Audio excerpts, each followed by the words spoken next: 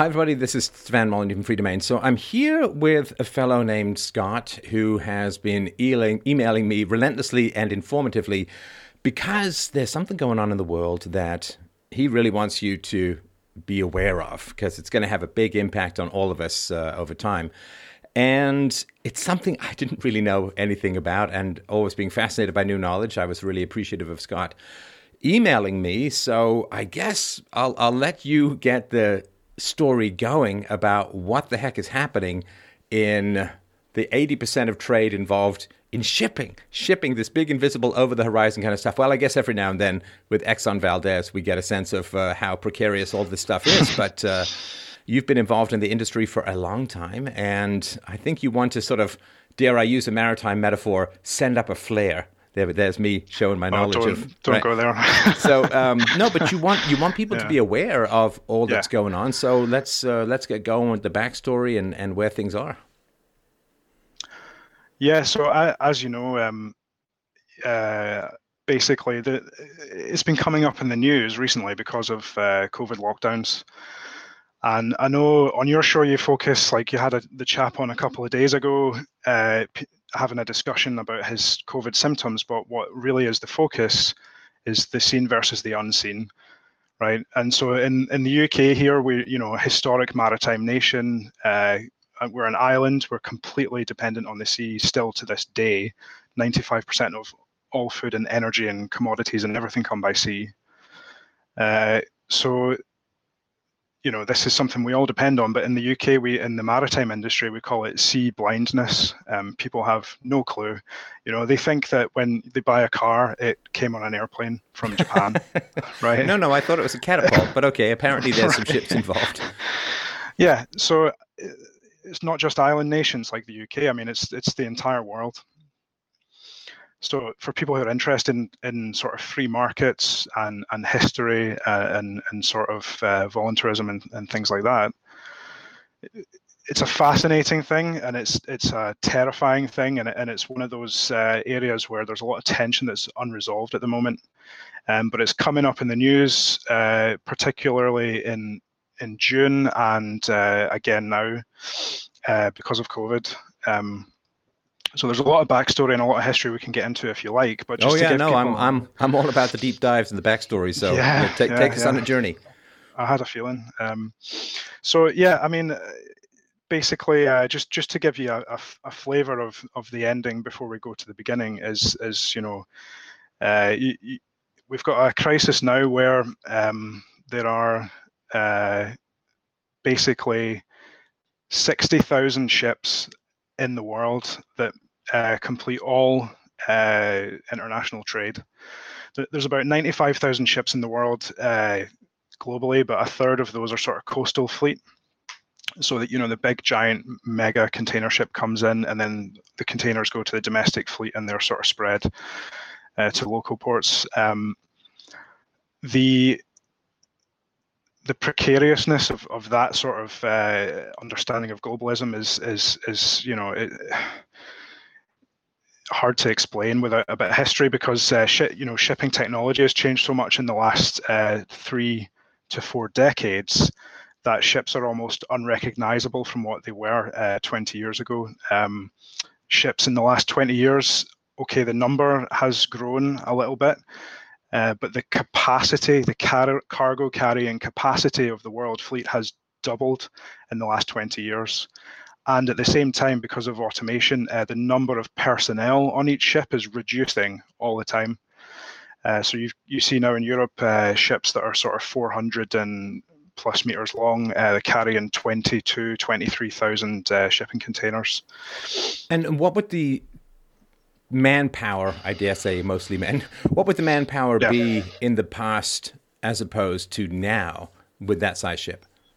So the numbers are hard, but in the UK, I know, for example, in World War I, we had the largest merchant navy in the world in the UK in World War I. That fleet was almost entirely conscripted for the war effort. So that's why after World War I and World War II, merchant ships were just destroyed left, right, and center. Everything was manual, nothing was automated. So we lost more personnel than the Navy.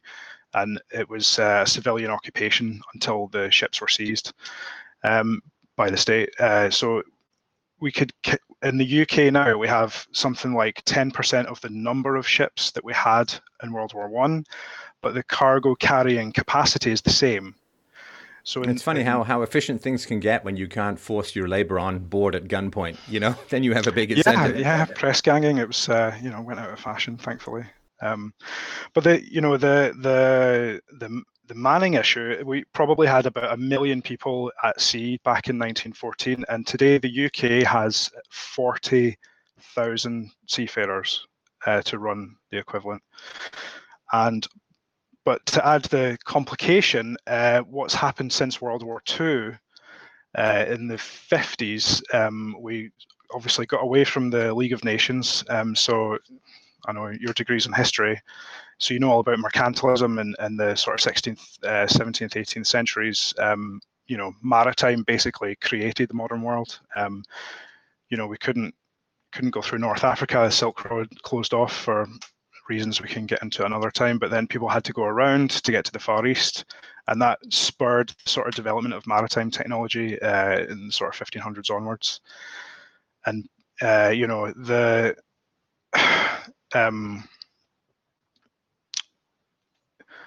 guess the point is that there is no modern world without maritime. The maritime technology is linked inextricably with the fate of the world. Sorry to interrupt, but so you have the maritime technology, and the closest equivalent, I think, would be airplane technology. But given the cost and relatively small number of people who use airplanes relative to the fact that 80% of global trade is shipborne, I think airplanes have had even less of an impact in sort of world history than ships in the past, or even in the present, because 80% of global trade is a huge deal. So much of the modern economy is wired into those propellers under the ocean. Well, you look at the last 6 months, aviation has ceased, and the lights are still on. There's still food in the supermarket. That little surge at the start of the lockdown, we had 6 weeks in the UK where we had a lockdown, and there was panic buying. The shelves were empty. People were freaking out. I had a friend in Edinburgh. She didn't have eggs for like 3 months, and people were really scared. What's going to happen? Now, that feeling of fear, right? The ships never stopped. That was just a little spike in demand, right? What happens if the ships stop, right? The airplanes all stopped. It didn't matter. Now, one of the consequences, though, of airlines stopping was that the crew who are stranded on ships around the world, basically in Europe, there's sort of two tiers here. So there's the sort of high-tech shipping, and then there's the boring trudging across the Pacific 8 miles an hour for 3 weeks with a ship full of cement and timber, right? So that's actually the backbone of the whole world, and that is basically a different tier of sort of seafarer. Now, what has happened in the last 6 months, tankers haven't really been affected that much. Oil and gas is pretty steady demand. We're back to a sort of recession level that we had 5 years ago when I left the oil industry. But that's something that the tanker industry is used to. They're used to cycles, right? You can't have fixed costs when the cost of the commodity is cyclical. The container ships and passenger ships that people sort of think of, that's like the retail sector, right? Cruise ships, people are worried about cruise ships. That's like 1% of shipping, right? Container shipping has sort of been dying a death for the last 10 years as well. Because of the improvements in technology, China came into the market of shipbuilding sort of 20 years ago. So your Samsung and your Hyundais and all your heavy industries and all that, these guys are all shipbuilders originally. I'm sorry to interrupt you. Your camera's wobbling a little bit. If you could just when you gesture. Sorry, yeah, no problem. So, sorry, go ahead. Digressing slightly, but basically because of the revolutions in computing, machine welding, and the huge, because there's so much extra human beings sort of in the economy now that China's in the economy and so on, steel became very, very cheap 20 years ago. At the same time, design and engineering capacity increased, and you got economies of scale because of electronics. So the ships just grew in size so rapidly. They could build a ship in sort of 3 months where it used to take 3 to 5 years, right? So they're churning out ships faster than they can train a captain now. At the same time, you've got a massive increase in regulation because, to get back to my World War II point, in the 50s, basically, there was only 2 or 3 maritime treaties that sort of governed everything. There were 5 or 6 sort of traditional maritime nations, UK, US, Norway, Italy, and they sort of did everything. After that, we had the UN. We have to get everyone involved, the Constitution and the Law of the Sea. Now there's over 50 maritime treaties that people have to deal with. They have to deal with these international treaties at the same time as their flag state, so that's like the home country of the ship, as well as every coastal state that they operate in and whose waters they pass through. So, you know, you've seen this increased capacity, but also regulation has just massively increased, and along with it, the liabilities and so on. So let's move over a little bit to this issue of sailors. Oh, they call them seafarers, right? I guess it's a combination, not just sailors, right? But the mechanics and medics and you name it, right? So 300,000 sailors are trapped at the moment. This is one of the most surprising things because I can understand the sort of global slowdown and all that kind of stuff. But how are these guys trapped? Like, what is happening? How are they getting access to dental care, health care? How about prescription renewals? You name it. Like, what is going on that these guys are trapped on their ships? Yeah, so these are my friends and colleagues. I met my wife on a cruise ship. Let's go back to February. So what happened in February? Okay, there's this virus from China. Everyone's freaking out. You know, we got the 3.5% figure from wherever. Okay, we don't know. Let's lock everything down. Fine. Everyone who was at sea at that time in Europe, Northern Europe, North America, basically did what they call a double header. You do a double trip. So in these developed countries, a typical officer might do between 4 weeks on board, 4 weeks at home, or up to 3 months if they're on a big ship, and then 3 months at home. Sounds pretty cushy, but when you're working 24/7 and there's no time off, there's no days off, the ship never stops. It's very fatiguing. So people sort of, if you stay on too long, you get fatigued, you start having accidents, and so they send you home to refresh you. So there's 2 tiers, like I said. The people in these high-tech, high-end industries, oil and gas, cable layers, etc., in wealthy countries, they didn't see much change. They did a double trip, so maybe you did 12 weeks instead of 6, or you did 6 months instead of 3. Now, I've done a 6-month trip. I'm not going to say it destroys you, but you'll be different after 6 months. Right? Now, there's the other end of the market. There's the vast majority of the merchant navy is crewed by, regardless of the nation state's ships, they are basically crewed by foreign nationals, regardless of what the ship is. So in the UK, there are twice as many Indian and foreign nationals with a UK license as British nationals. So the 40,000 seafarers in Britain, figure that I gave you before, of that, only 11,000 are British nationals. The qualifications are issued to foreign nationals to work on various ships, because the UK is seen as a sort of trusted qualification provider. What's the driver behind that? So, back to history, obviously, merchant navy after World War II was pretty hammered, and people came back and they wanted better conditions. So all over the traditional maritime countries, people started going on strike, and this was sort of deemed as unacceptable by governments at the time. So they brought in something called standards of training for and certification for watchkeepers. So it's an international convention. All the sort of maritime nations sort of signed up to it, and what they said is, we are going to accept qualifications from any country who meets this minimum standard. Now, it was a very low bar. For example, they stopped teaching navigators geometry, right? So, They then brought in this foreign labour into the sort of Western market to sort of, it's a double-edged sword. They needed labour after the war, so it's fair enough, right? But when you invite everyone in, you sort of have no control. And it wasn't so bad for a few decades, but in the 70s, again, there was a lot of strikes in Europe. These people said, look, the conditions are unacceptable. People are dying at work. We need more money, etc. And then they just flooded the market with what were known as cheap crews, which was Indians, Filipinos, and ex-Soviet nationalities who now make up 90 to 95% of all crew. And the reason is they speak English. Philippines' relationship with the USA, India's relationship with the UK and Soviet Union had sort of heavily subsidized maritime education for decades. So they had a massive oversupply of labor, flooded the market.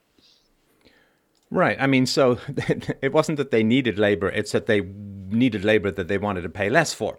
Because that's kind of the old thing. Right. And it's not your formulation, but it's a general formulation, of course, Scott, that people say, well, we need labor. And it's like, no, you'll get labor. I mean, you may not. Pay. It's like, I need a Maserati. And it's like, yeah, well, you can get a Maserati. You just got to, auction your kidneys to do it. So, because there's always this thing about, foreign nationals and so on. Well, we need the labor. And there's this kind of illusion that if you don't get those foreign nationals, well, the job just won't get done. And it's like, no, you'll just end up paying, 20 pence more for your jam buddies.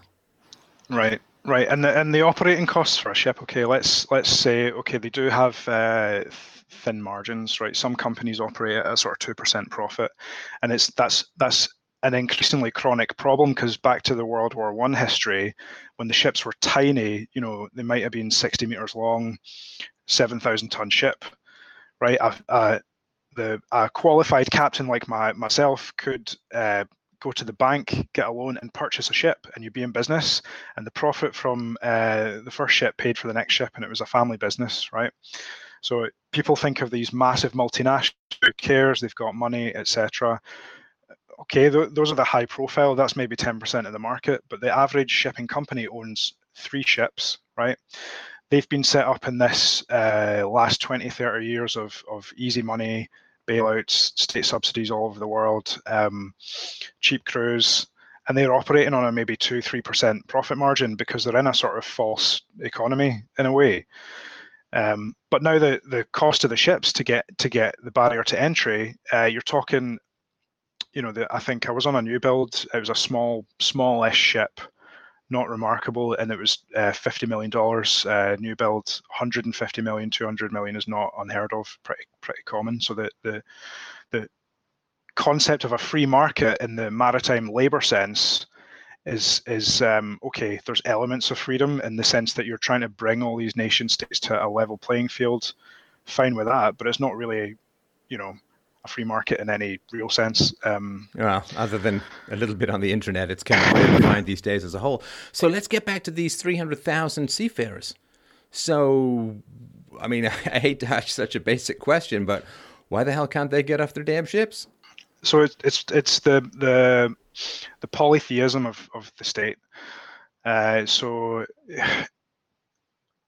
there's 180 plus countries now that are signed up to the laws of the sea in these conventions. In February, there was a sort of, okay, we'll accept this. Everybody signed an extension. The people in the better companies, they're getting paid double time. They're happy. I'll do an extra 3 months. You get to June, you've got 150,000 people stuck. Airlines are stuck. These companies that are making 2% profit margin, they cannot afford to stop the ship, right? Okay, so sorry to interrupt. Let's just go back a little bit. So is it fear of contagion? Is it fear that they've got COVID on the ship, that they can't disembark? I mean, what's going? Why can't they just get off the ship? I hate to sort of say, I get the flights and all that, but so the fear from the commercial side, there's you're talking at the bottom segment of the market. The container ship analogy, you think of like UPS or FedEx or something. I'm going to send a package. Here you go, Postman Pat. I pay you my money. You go do your thing, right? I don't care. But you try to send 500,000 tons of stone to a different country, right? That's how these people make their money, or cement or aluminium or something like that. they have these things called time chart involved in the commercial aspects of the shipping. They just say to the ship owner, you make your best speed between here and there, and then the markets, the stock markets do their thing. The traders make millions. The guy on the boat's getting $800, whatever. But the owner has no legal right to stop the ship and say, look, I need to get my crew off, because he will bear the cost of that. He cannot afford the downtime because he'll have to pay a fortune in sort of insurance claims and so on for the missed cargo at the other end. Also, you've got the other side. So that's the commercial aspect for these low-end operators. The other side is the sort of lockdowns. It varies so much by country. I'm going to try really hard not to name countries particularly, but you can look all these things up. If you just type in sort of shipping global updates, you can go through each country, right? And you talk about Byzantine. Some of these countries will say, okay, we'll allow a crew change if the ship has been at sea for 14 days and everyone tests negative on arrival, and blah, blah, blah, these other criteria. But that's the maritime authority of X country. Then the other government department, visas, no, we're not issuing visas at this time, especially for seafarers. People hate seafarers generally for issuing visas. Is that because of the cliche of the sailor on leave or something else? No comment. I had a cruise ship captain, and the passengers used to ask him, Captain, is it true that the captain has a girl in every port? And he sort of looked thoughtfully out the window and said, I don't know. I haven't been to every port. Right. Okay. So it's because places like USA, for example, you get a special seaman's visa. My wife's American, so I would sort of work in Scotland, fly back to the States regularly because I'm getting a month on, a month off. That shows up as like suspicious activity to them because they think you're working illegally in the country. So they say, okay, we don't like people with a seaman's visa because let's say you're from Bangladesh, Sri Lanka, somewhere, some third world, some poor village in the Philippines or something like that. You get a ticket from your company that you could never afford by yourself. Oh, I'm joining a ship in Florida. Oh, there's the door at the airport. I think I'm just going to walk out the door and go off the radar, right? So that's a risk with seafarers. They've got these undocumented people. Right. So, customs and so on are very suspicious of seafarers anyway. Secondly, it's just politics of country. So in June, when it started getting really bad and people were saying, okay, this could get very bad in terms of safety and in terms of people are psychologically really suffering at sea, and this was half what it is now. In June, they were saying, right, we need to crack down on this and encourage. So they had a conference, and of the 180 countries, they managed to get 17 to designate these people as key workers so that they could join and leave the ship. But the airlines have cancelled. So you're having to now pay for a private jet to get 15 guys home from the Emirates to Manila or from UK to India. So the cost is more than 10 times what your whole business plan was based on. Right. So the average cost of repatriation went from $300 to $3,000 per head. Right. Well, and this is all in a 2% profit margin industry, which is brutal, right? Yeah. So that's the other aspect, right? But then you add onto that the cost of all these. I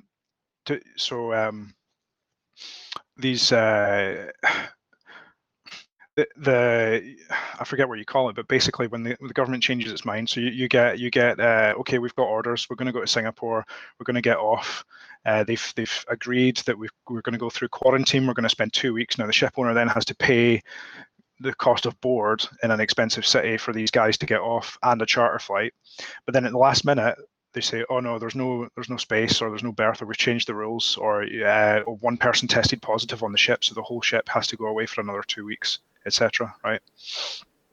All that kind of thing. This is not baked into anyone's projections. I mean, it's the old thing in business. It's not what you know that gets you. It's what you A, can't know, and B, don't anticipate for as a result. And it's these kinds of sudden costs that can eat into a year's profits, in a week. Yeah, and the last 5 years, the thing that really scared me. So now we're at. Okay, so June came and went. There was a series of arrests. So the flag states, basically, so part of the maritime labour general problem that happened, as I described before, we started saying, okay, we're going to bring in we're going to lower the standards, we're going to bring in cheap crews. But now the thing is, they've set a new standard, and these people meet the standard, so they start to expect a little bit more money. These Filipino guys, and these guys are absolute heroes. I've spent most of my career working with Filipinos. Fantastic people, hardworking, smart, amazing people. But they're working like 11 months for $800 a month. They don't see their family, don't see their kids, and they're just getting ground into dust by this.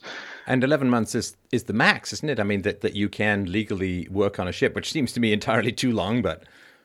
Yeah, so it really should be 3 months is the maximum. But so when they say, okay, we're going to have a convention, we're going to raise these minimum standards, and in the UK we were like, how is this a minimum standard? So basically, this was trying to bring likes of your China and so on up to the sort of a global minimum, and that's what slows down progress in the maritime industry, because the rising tide, you have to get all the countries. You can't just do it. So they said 11 months on board is the limit. After that, if a seafarer doesn't have a signed thing to say that he consents to the extension of his contract, and there is a airplane ticket or something waiting for him. So this is meant to be emergencies only, that this guy's staying on for longer than 11 months.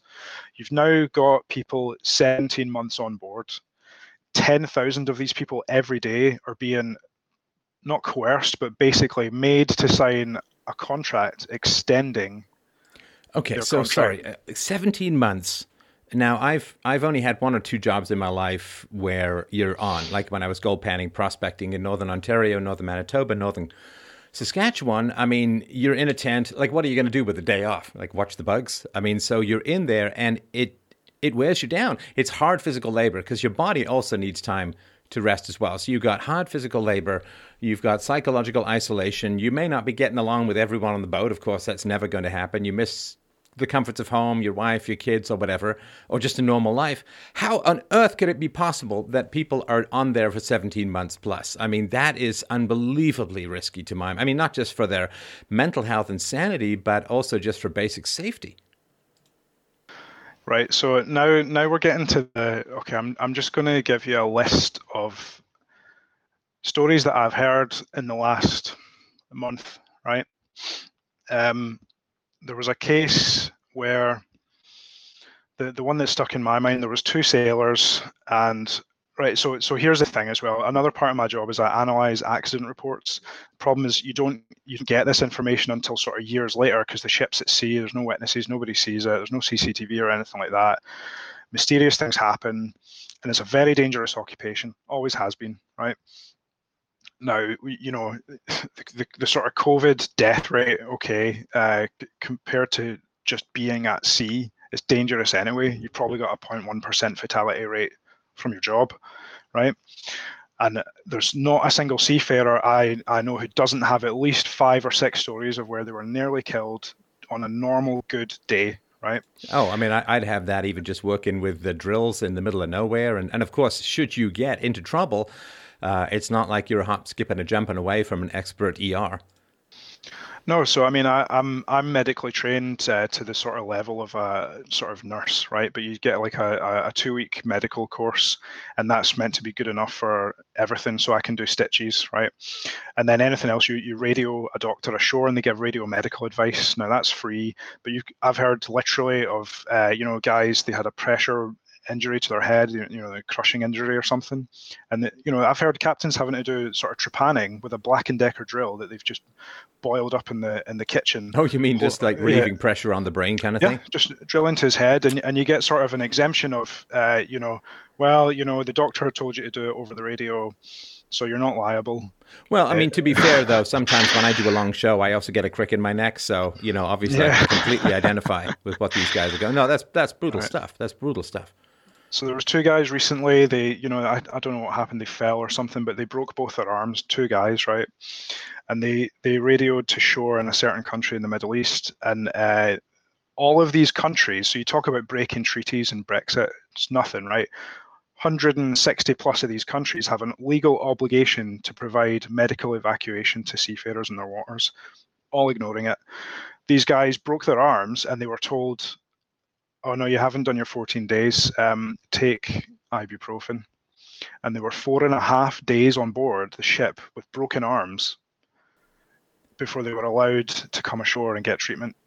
Well, and again, I'm no doctor, but you got to get broken bones seen to pretty quickly. Otherwise, they start to quasi-heal in all kinds of weird n-dimensional ways.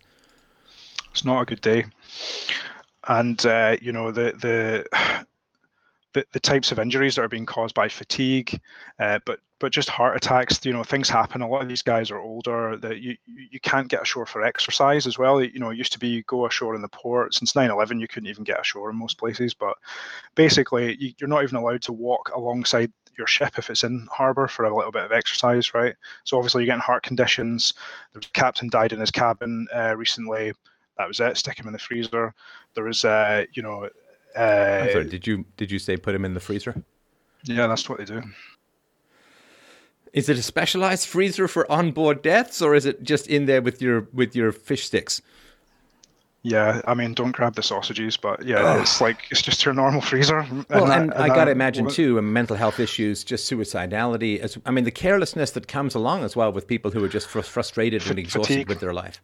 Yeah, so these accident reports that I do, they're all sort of done by government agencies. You get the sort of report 3 years later after the fact.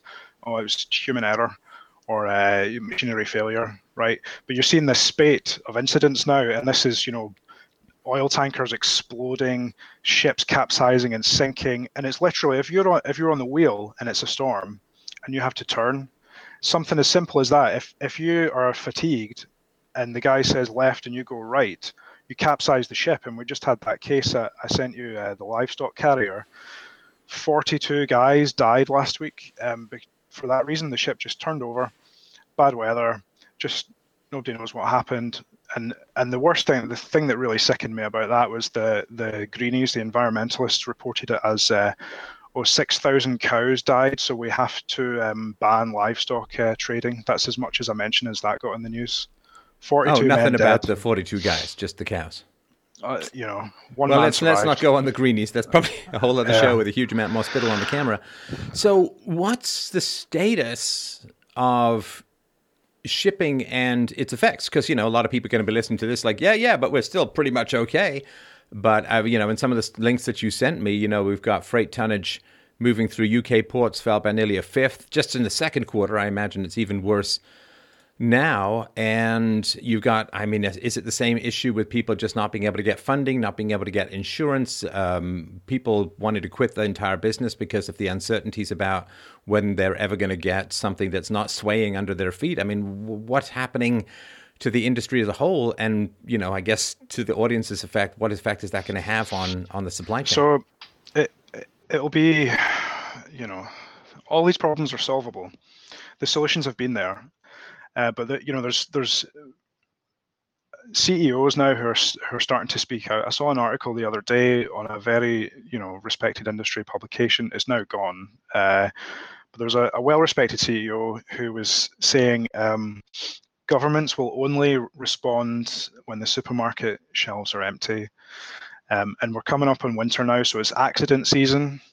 People need fuel for their homes, etc. So it's going to get worse before it gets better. And as I said before, you think you had shortages when there was some panic buying, right? But you think, let's take for one example, just to be silly, not scare anyone, but all the bananas in the UK come through one single terminal. There's one port with one berth, right? And they bring the bananas from South America, and they don't ripen unless you put them in a special chamber and sort of gas them. So there's like a whole connected thing, right?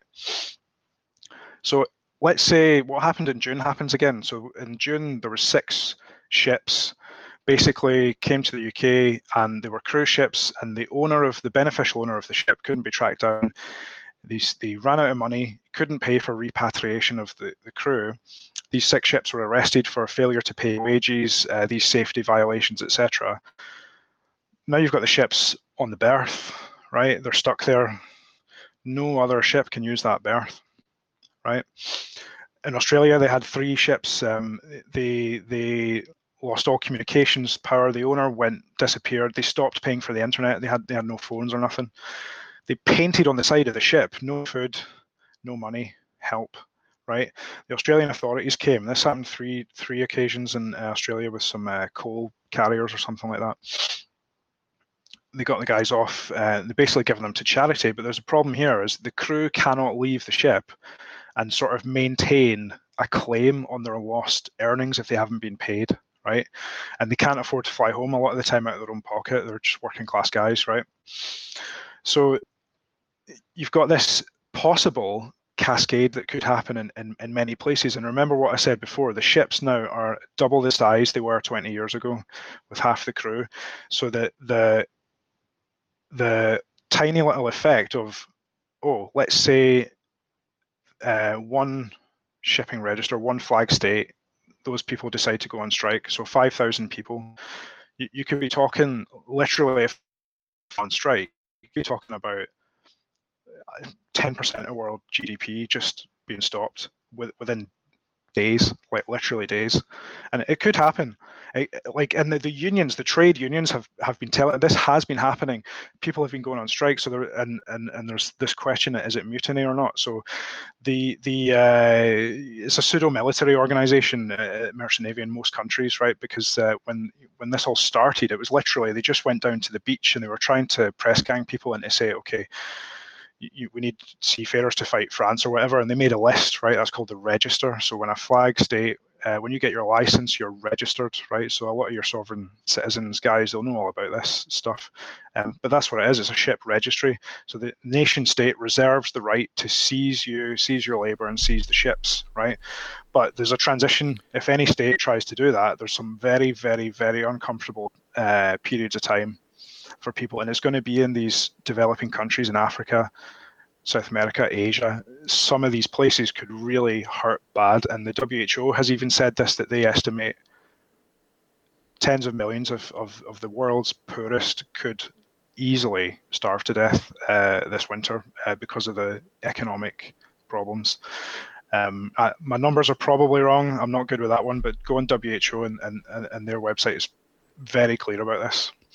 Well, there's one question I wanted to ask before I get to the next one is, how the hell is it possible that they're chained on the ship like they're going to end up as Jack Sparrow's adversaries in some Pirates of the Caribbean zombie movie? How are they chained to the ship in order to get back pay for non-contract fulfillment? It's a lien, right? So if the ship, for example, or let's say if I've got an oil tanker and I go to an oil terminal and there's some dispute about the cargo and I refuse to pay, well, then they'll just close the port and they'll keep your ship until they pay the debt. Well, it's the same.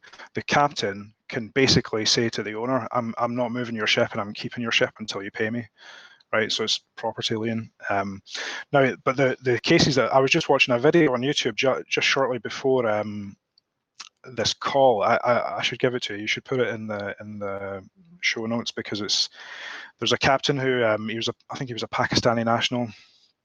He was going somewhere, and basically they had fears of, okay, we're going to this terminal. I'm supposed to have 80 stevedores, so people to come on board my ship that I'm responsible for, legally, criminally, strictly liable for as the ship captain. None of these workers are tested, and this is a high infection area. What mitigation do you have to protect my crew if these people are going to come unload my ship? They said, unload the ship. And this captain said, I refuse. He lifted up the gangway and he refused any access to the vessel. The dirty tactics, the ship owners of that particular case tried to get him tried for mutiny, which is punishable by death in Pakistan. The crew, the management company telephoned the wives and next of kin of the sailors on board and threatened them with mutiny charges, threatened them with, we will stop paying your husband, you know, et cetera, et cetera, et cetera. I mean, real dirty stuff, right? So he just went on strike. He ended up going somewhere else and sort of getting a place of refuge, and they calmed down because they have no legal right to say that he's mutinying, because the responsibility for the safety of the ship still rests with the captain. Now, the International Trade Union, they and the ITF, they've been saying for 3 months now that if any captain believes that his crew is at risk for COVID or at risk of injury due to fatigue, he has the legal right as the master to stop the vessel, go to anchor, and go on strike and stop work. And the fear is now that CEOs are really talking about this, because they're being asked to sort of get these people to sign these extensions months beyond the legal sort of thing, legal limit. And the guy on board, he doesn't really have a choice. Like, he's making $600 a month. He's maybe got 4 or 5 kids at home who depend on this money. If he says no, I'm not signing an extension, well, it's not like they fly him home business class the next day, right? He's got to sit on the ship until God knows when they can get him off. So he might as well work, right? Right. Otherwise, he's there for no reason, off pay, and he'll incur a debt. He'll have to pay for his food. Right, so you've got this situation where it's just a complete stalemate, and you know, for all the, you know, I don't want to be too cynical about governments, because the international effort this is the one show where you can be entirely too cynical about governments. Just wanted to mention it's hate the game, not the players. I mean, people really care about this, and the sort of heads of the International Maritime Organization, it's the UN agency that governs all of this. They have for months been calling this a humanitarian crisis. They've really, really tried, but they have no power. And the nation states that are doing these things, they are completely out for themselves, right? And this kumbaya, you know, everything is fine when times are good, but when times are hard, everyone's out for themselves, and they don't care if they grind these people into the dust, because they are not voters or taxpayers in the home nation. They're all foreign labor. There's something else that troubles me too, Scott, which is every industry, like if you've never been a manager, you don't realize just how important it is for people to want to work in your industry, because you need a conveyor belt of new people coming in, because, you know, people quit, they get old, they get injured, they decide to just do something different. They, you know, go join the Peace Corps or something like that. So you constantly need this conveyor belt of new people coming into the industry. Otherwise, the industry goes into kind of a death spiral. And if the working conditions are getting so unpleasant, so difficult, so dangerous, who's going to sit there and say, oh, I can't wait to ship off to sea and join this merry crew? I mean, that seems to me, it's one of these things. And once people are out, it's really tough to lure them back in. Yeah, I mean, in the European nations, this has been a big crisis. And, you know, and this is the other division, because if you read the maritime press, okay, all these things are happening, right? I could just share a window right now, and I could scroll, you know, if anyone just types, you know, marine fleet accidents, right? And you just go through the news, it's every 2 days there's a complete disaster, right? There's a ship completely destroyed or lost on average once every 2.5 days.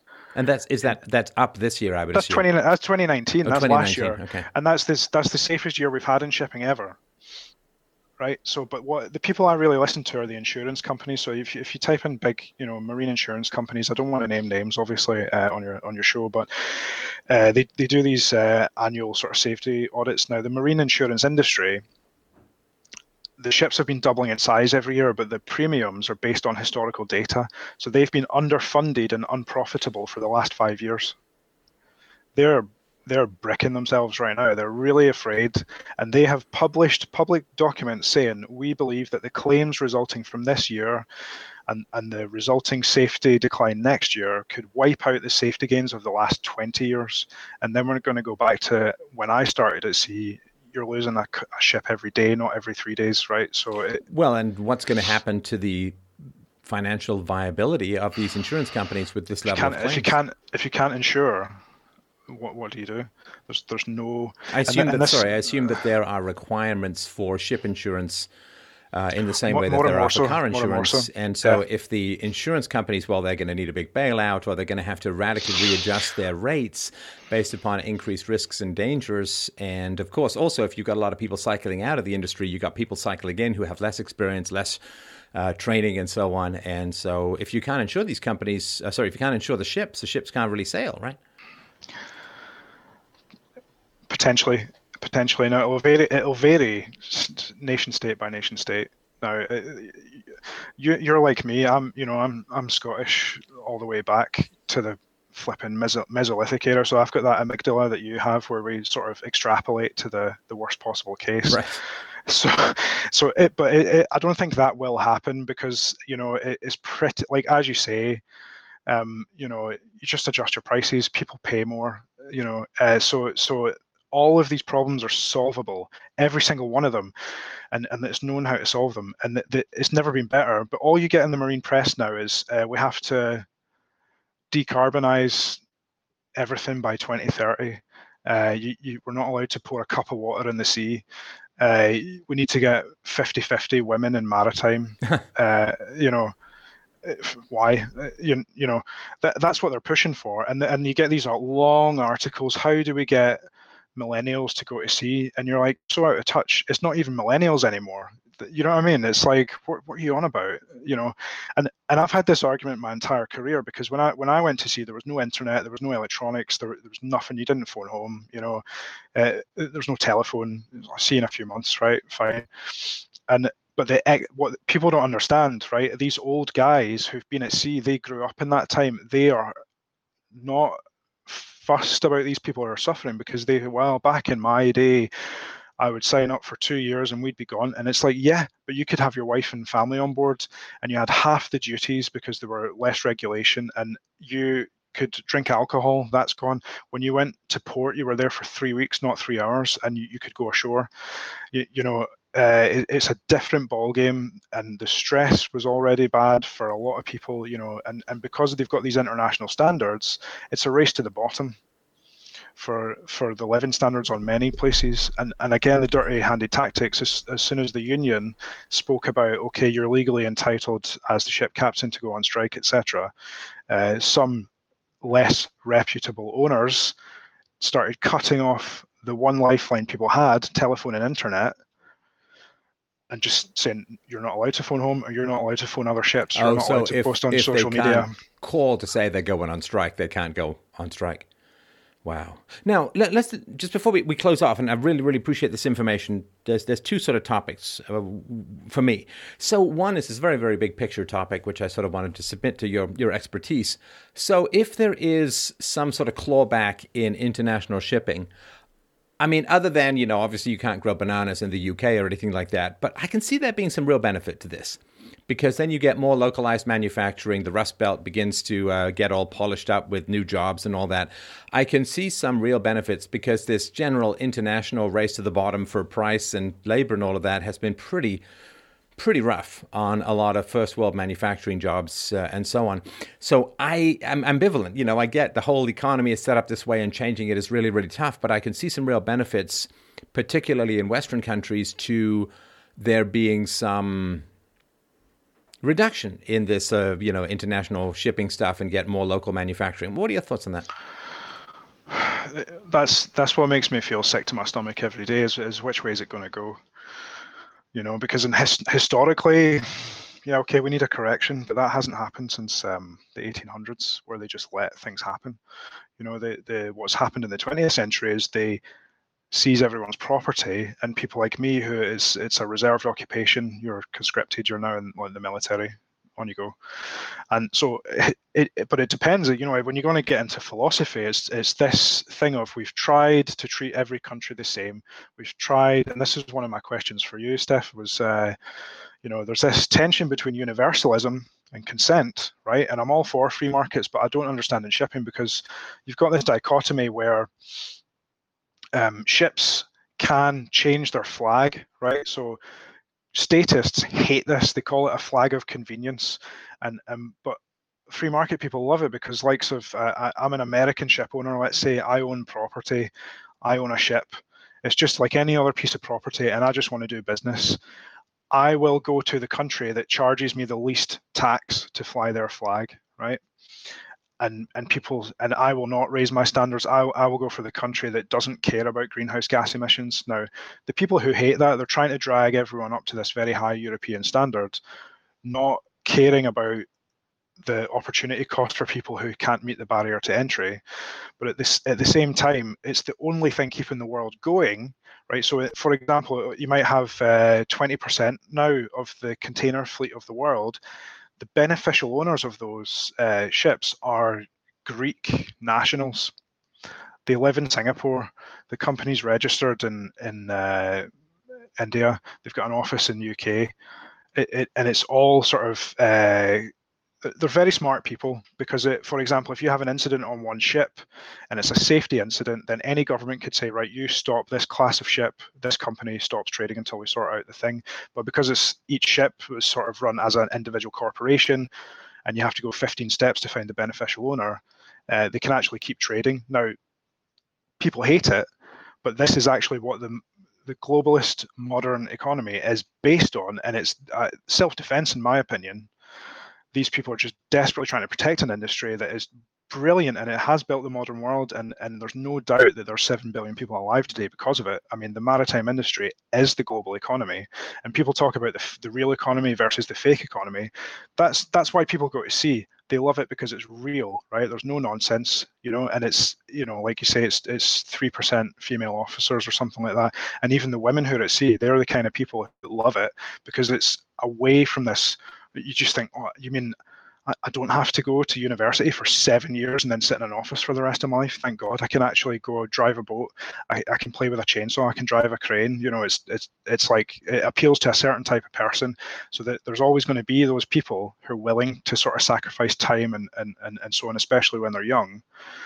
But the owners and so on, and the people who want to destroy all this, they're so far removed from these people, these 300,000 people now, who are being ground into the dust. And the other thing is that the people who are at home, so every one of these 300,000 who's at sea now, suffering, suicides are through the roof, self-harm is through the roof, depression's through the roof, accidents are through the roof. These all have a counterpart at home who has not been paid since February, and they have been unable to join a ship. So this is your skilled labor force. There's only 1.8 million people qualified to do these jobs in the world, right? You've got 600,000, that's a third of the people. Half of them are either suffering right now, and 300,000 counterparts, do you think they're going to sit and wait till this all shakes out? No, they have to work. They're going to find something else to do. They're going to get a steady job somewhere else. And part of the reason I think that a lot of nation states are scared to deal with this topic, and why I'm so grateful to bring it to your audience, is because if they just look under that lid, they don't know what's going to happen. And yes, it'll adjust. Every cloud has a silver lining, but those are days and months and years to live through. Well, okay, so let's go, I guess, to the final topic, which is, I guess we can put on our dour Anglo-Saxon disaster helmets and I'm yeah. Scottish. So suggestions for my audience, and hey, I'm never that bad I never regret entertaining the worst case scenario, as long as you don't sort of dwell on it. But no, I mean, because it's the old thing, like, yeah, get some food in your basement. Let's say that you're wrong and there's no interruptions. Well, you just get to eat your mistake, right? That's fine.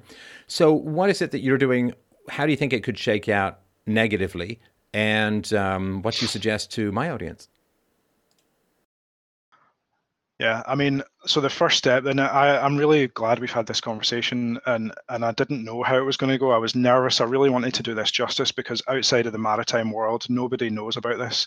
Even though the New York Times has covered this, this is on MSNBC, this story, but they are not really going for the human component. People with tumors, people with they can't get off, and talking about it, I hope, is the first step, because it's a really difficult thing. It's such a specialized thing, and a lot of your free market guys, they've read books about economic history, they know all about the mercantile trade and so on, but they don't know anything about shipping today.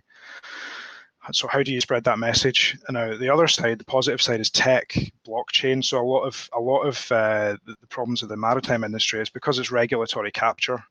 And so I'm really hopeful that blockchain is that's being heavily adopted by the container industry, and it's massively revolutionized things there already. And I think once we bring that into credentialing and qualifying people and sort of making information not a scarce resource, and removing bottlenecks, then you've only got the physical bottlenecks to deal with. So maybe you've got some smart people who know more than I do, but I think I just want people to talk about it, because when I read these stories of ships blowing up every day, people just getting killed, and it's not on the news. And people are saying, well, I can't get my hair cut because of the lockdown or something. I feel sick to my stomach, and I don't know what the answer is, but all right, worst case scenario, hit me. It's going to happen in some places. This is going to happen. Is people forget, like the Arab-Israeli war, for example. So there's physical choke points around the world, right? The ships are bigger now, so they're deeper, right? The waterways haven't changed size. So the Arab-Israeli war, there was a few ships sunk in the Suez Canal. Bang, the Eastern Mediterranean is now cut off from Asia. And that was for like 12 years. They couldn't unblock it, You've got sort of 10 of these choke points around the world. Let's say one country that's maybe unstable. What's the one that had the explosions in the port? Beirut.